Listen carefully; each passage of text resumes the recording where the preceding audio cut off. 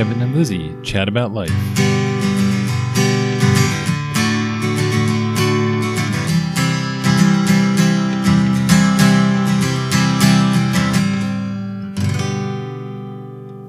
Welcome back to another episode. Hey everyone, glad to have you back with us for another episode. Hello and welcome. What kind of tea you drinking, Lizzie? Well, you know the answer to that. Neither one of us is drinking tea today because it's 80 degrees and we did not feel like hot tea today. So we always like to do a little recap before we start our new episode. So in last week's episode, we discussed Kevin's migraine journey. And our thought for the week was the quote from Brené Brown that helped to change Kevin's life. And she said, "I now see that owning our story and loving ourselves through the process is the bravest thing that we will ever do." And this week's episode is going to be along those same lines, except instead of talking about Kevin's migraine journey, we're going to discuss what it's like to go through a journey of seeking mental health services. And the reason we're doing this is because that May is Mental Health Awareness Month, and it is May 2nd as we're recording this. That's what's happening this week. Yeah, so we wanted to play our role in helping to normalize mental health and helping to break the stigma. Because on this podcast, we try to normalize a lot of different things. In last week's episode, we normalized about how physical and mental health go hand in hand and play a role together. And we normalized Kevin's journey of a physical health struggle that led him through a mental health struggle. And in the past, we've talked about normalizing stress, normalizing feeling overwhelmed, normalizing that not everything has to be okay all the time. We thought we would do an episode this week about normalizing mental health, since it is Mental Health Awareness Month. So let's normalize, Lizzie. All right, so to start us off, we have some statistics from NAMI, which is the National Alliance on Mental Illness. 1 in 5 U.S. adults experience mental illness each year. 1 in 20 U.S. adults experience serious mental illness each year. 1 in 6 U.S. youth, aged 6 through 17, experience a mental health disorder each year. 50% of all lifetime mental illness begins by age 14, and 75% by age 24. Suicide is the second leading cause of death among people aged 10 to 34. And the big takeaway, if you're experiencing mental illness, you are not alone. In fact, you're among the majority. So let's get into what mental illness might look like. What are some symptoms? So symptoms look different between children and adults and adolescents as well. So I want to start with just kind of my area of expertise, which is the adults and the adolescents. Excessive worry or rumination, that's a word we haven't said before, but rumination is going over an event in your head over and over and over, trying to come up with a different outcome, even though it's already happened. Excessive worry, rumination, feeling really sad or really low, trouble concentrating, making decisions, things like that, mood changes, trouble with sleep, trouble with eating. Other symptoms might include avoiding activities or friends or people that you typically enjoy. It could be prolonged or strong feelings of irritability or anger, or difficulty understanding or relating to other people. And of course, your behavior could be that of using substances such as vaping, caffeine, marijuana, heroin, etc., to overcome challenges in your life, as well as, thoughts of death. And I want to talk about that just as always, like I said, because in our last episode, we talk about suicide. It is a concern that people have, and self-harm. So there are some of the symptoms in adults and adolescents that they can experience. And in children, sometimes it's a little bit harder to tease out, but some of those symptoms you can see in kids is changes in school performance, hyperactivity, frequent nightmares, temper tantrums, or fighting to avoid going to bed or fighting to avoid going to school. Okay, so what if I'm a listener of this podcast and I identify that I may be experiencing some of those symptoms? Great question. It's important to know that the same symptoms may stem from different reasons. Right now, for instance, I have symptoms of a runny nose because I struggle with allergies. For others, they might have symptoms of a runny nose because they have a head cold. Both symptoms appear the same, however, where the symptoms come from is very different. One is a chronic condition where the other one is more transient, which is brought on by a virus. However, knowing the why you're experiencing symptoms doesn't automatically just make you feel better. I still need medicine and a steady supply of Kleenex on hand regardless. The reason I bring that up is because sometimes we might say something to the effect of, oh, I have an upset stomach, and then the other person in the room that's hearing us says, oh, well, it's something you ate. Okay, well, that doesn't change the fact that I still have an upset stomach. So knowing the why of our symptoms doesn't make us just automatically better. So the idea is, I have these symptoms and I still have to deal with the what now. Correct. All right. So you love your analogies. So let's keep going with the runny nose thought. Okay. So let's keep going with that. You notice that you have a runny nose. The runny nose is keeping you up at night. It's making you late for work. It's interfering with your day-to-day functioning. You're not getting your laundry done. And it's preventing you from spending time with your family or friends because you don't want to get them sick. And you're not kind of feeling up to being around people anyway. That runny nose is now affecting you in different areas, such as your work, your daily functioning, and your social functioning. So when we think about mental health symptoms, the same thing is true. We can be experiencing those symptoms, but if the symptoms are not interfering with our functioning in those different areas, then they're just that, symptoms that we learn to deal with and manage on our own. So in Kevin's runny nose analogy, if my runny nose isn't interfering with my life, then I don't really need to do much about it, but, make sure I have Kleenex on hand. But in mental health, if my symptoms are preventing me from getting my schoolwork done, or they're making it hard for me to stay motivated to do things, or they're causing me conflict in my relationships with my family and friends, then I need to take action. What kind of action do I take? Reach out for help. So we want to reach out to someone that we trust, right? It could be family, friends, a teacher, a mentor. It could be your primary care provider, somebody in your life that you feel comfortable talking to. Yes, somebody that you trust, somebody that's going to validate how you're feeling, not somebody that's going to just minimize what you're going through. So I don't necessarily have to jump right to a mental health counselor. No. Is that what you're saying? No, you don't have to do that. I also don't want you to jump to Google. Don't Google symptoms as a way to self-diagnose. Not all mental health symptoms need intense counseling and psychotherapy to deal with them. Sometimes all you need is for someone just to listen to you. And health is the same way, right? People Google a health condition and then all of a sudden it's something super serious. So for mental health, it would be the same thing. Yeah, if I Google I have a headache right now, Google's going to tell me I have a brain tumor. Right.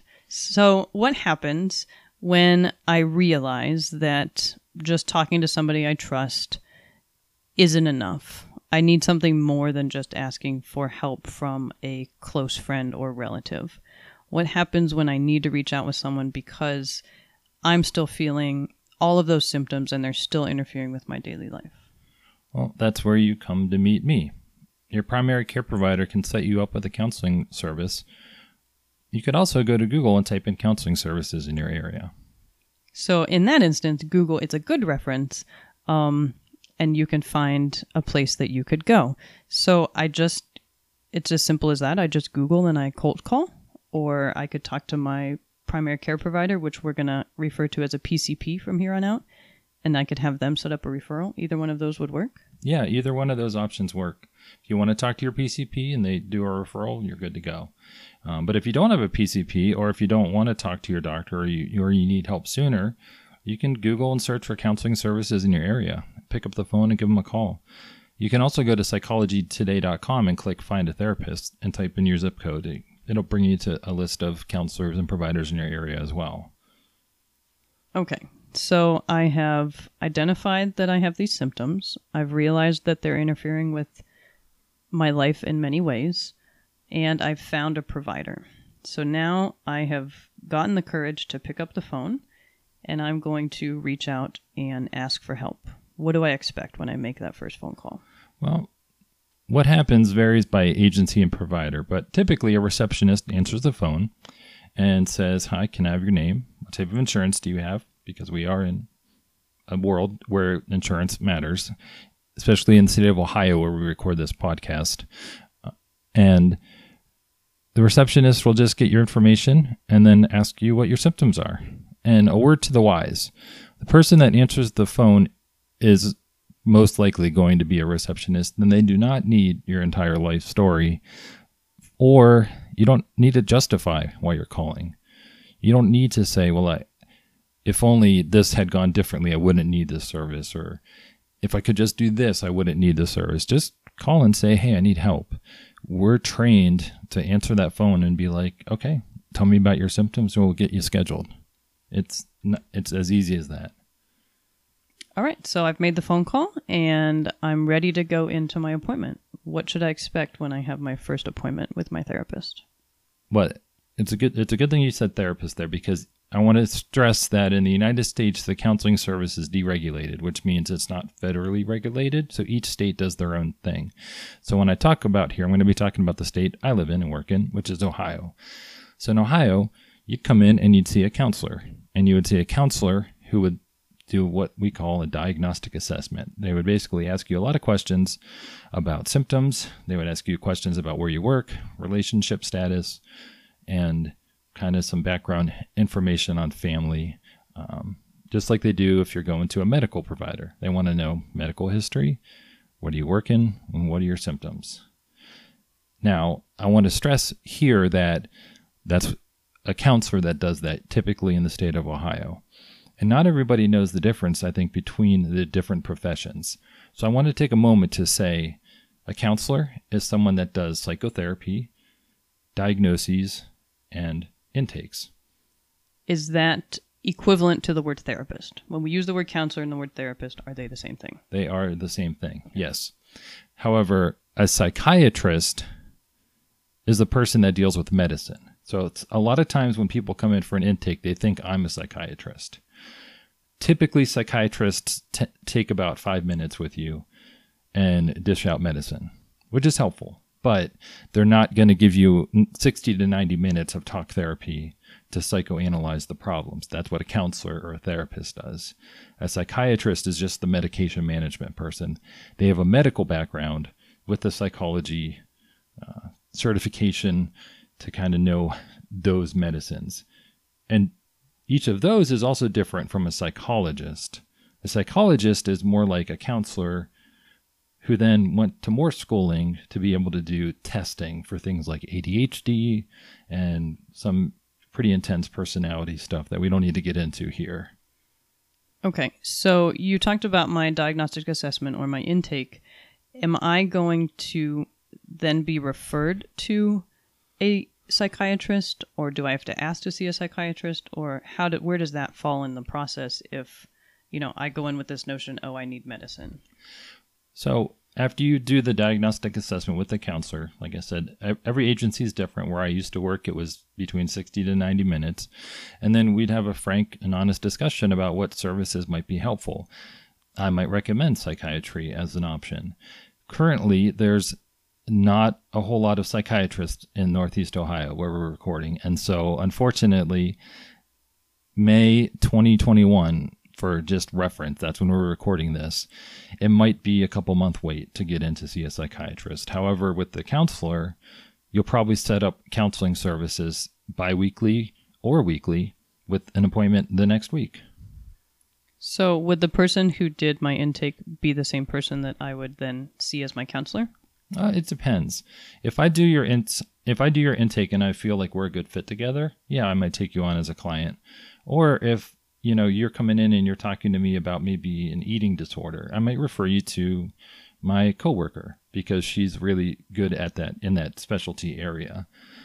But typically, yeah, I'd probably take you on because I just heard your whole story and I know all about you.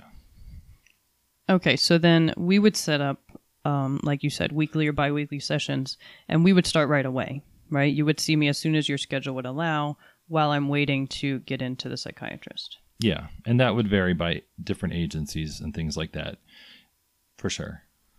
So sometimes people, if we go back to the whole symptoms analogy, sometimes people are really focused on wanting a diagnosis. Like they want to know the reason behind the runny nose. Like you mentioned, sometimes the why is not important because we still have to treat the symptoms. But what if I come in and I want to know, well, why am I experiencing this? Is there a piece of diagnosis that you do that would help me have some insight on that, or how does that work? Yeah, that's a good question, Lizzie. And for purposes of the intake that we were kind of describing, the insurance companies want that diagnosis after usually that 60 to 90 minute session. So I would throw in something like, okay, so say you're experiencing feelings of worthlessness, feelings of hopelessness, excessive tearfulness, lack of appetite, wanting to sleep all the time, not little interest or pleasure in doing things. I would say, okay, it sounds like there's some depression going on.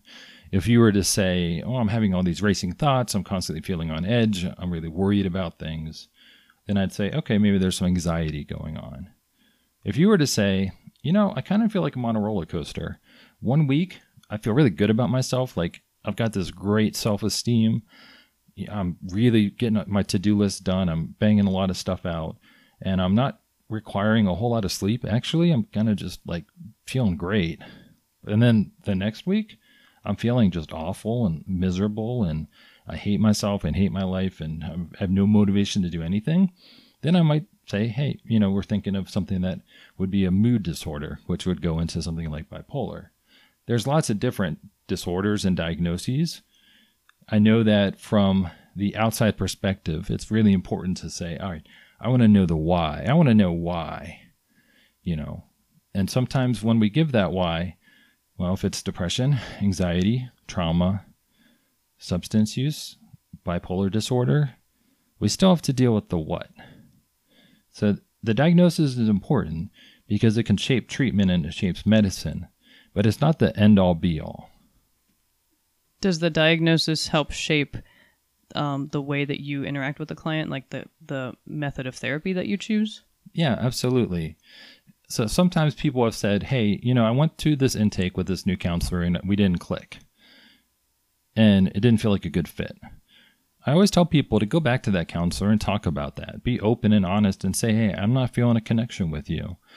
People are worried or scared that they might be hurting the counselor's feelings or things like that. But sometimes if there's not a good fit, it's probably not going to be successful. Or if it's not a good fit, it might be something specific that the counselor is doing, such as a certain technique or something like that. Like with borderline personality disorder, I would come in with dialectical behavior therapy. So right up at the beginning, they might think I'm a big jerk, but I'm really trying to use a specific technique that is really well researched for that diagnosis. So in the end, the diagnosis is more helpful to the therapist to know how to approach the therapy than really it is to me to have a label for it. Yeah, we try to get away from the label because I don't want there to be a situation where someone says, well, I can't do this because I have bipolar, or they might make an excuse for their behavior. Oh, well, I get in fights because I'm bipolar and I can't do anything about that. Actually, we can do a lot about that. And that's your job to help me figure out what. Yep, absolutely. All right, so we have gone through quite the process to explain how to seek mental health services. So let's take a break.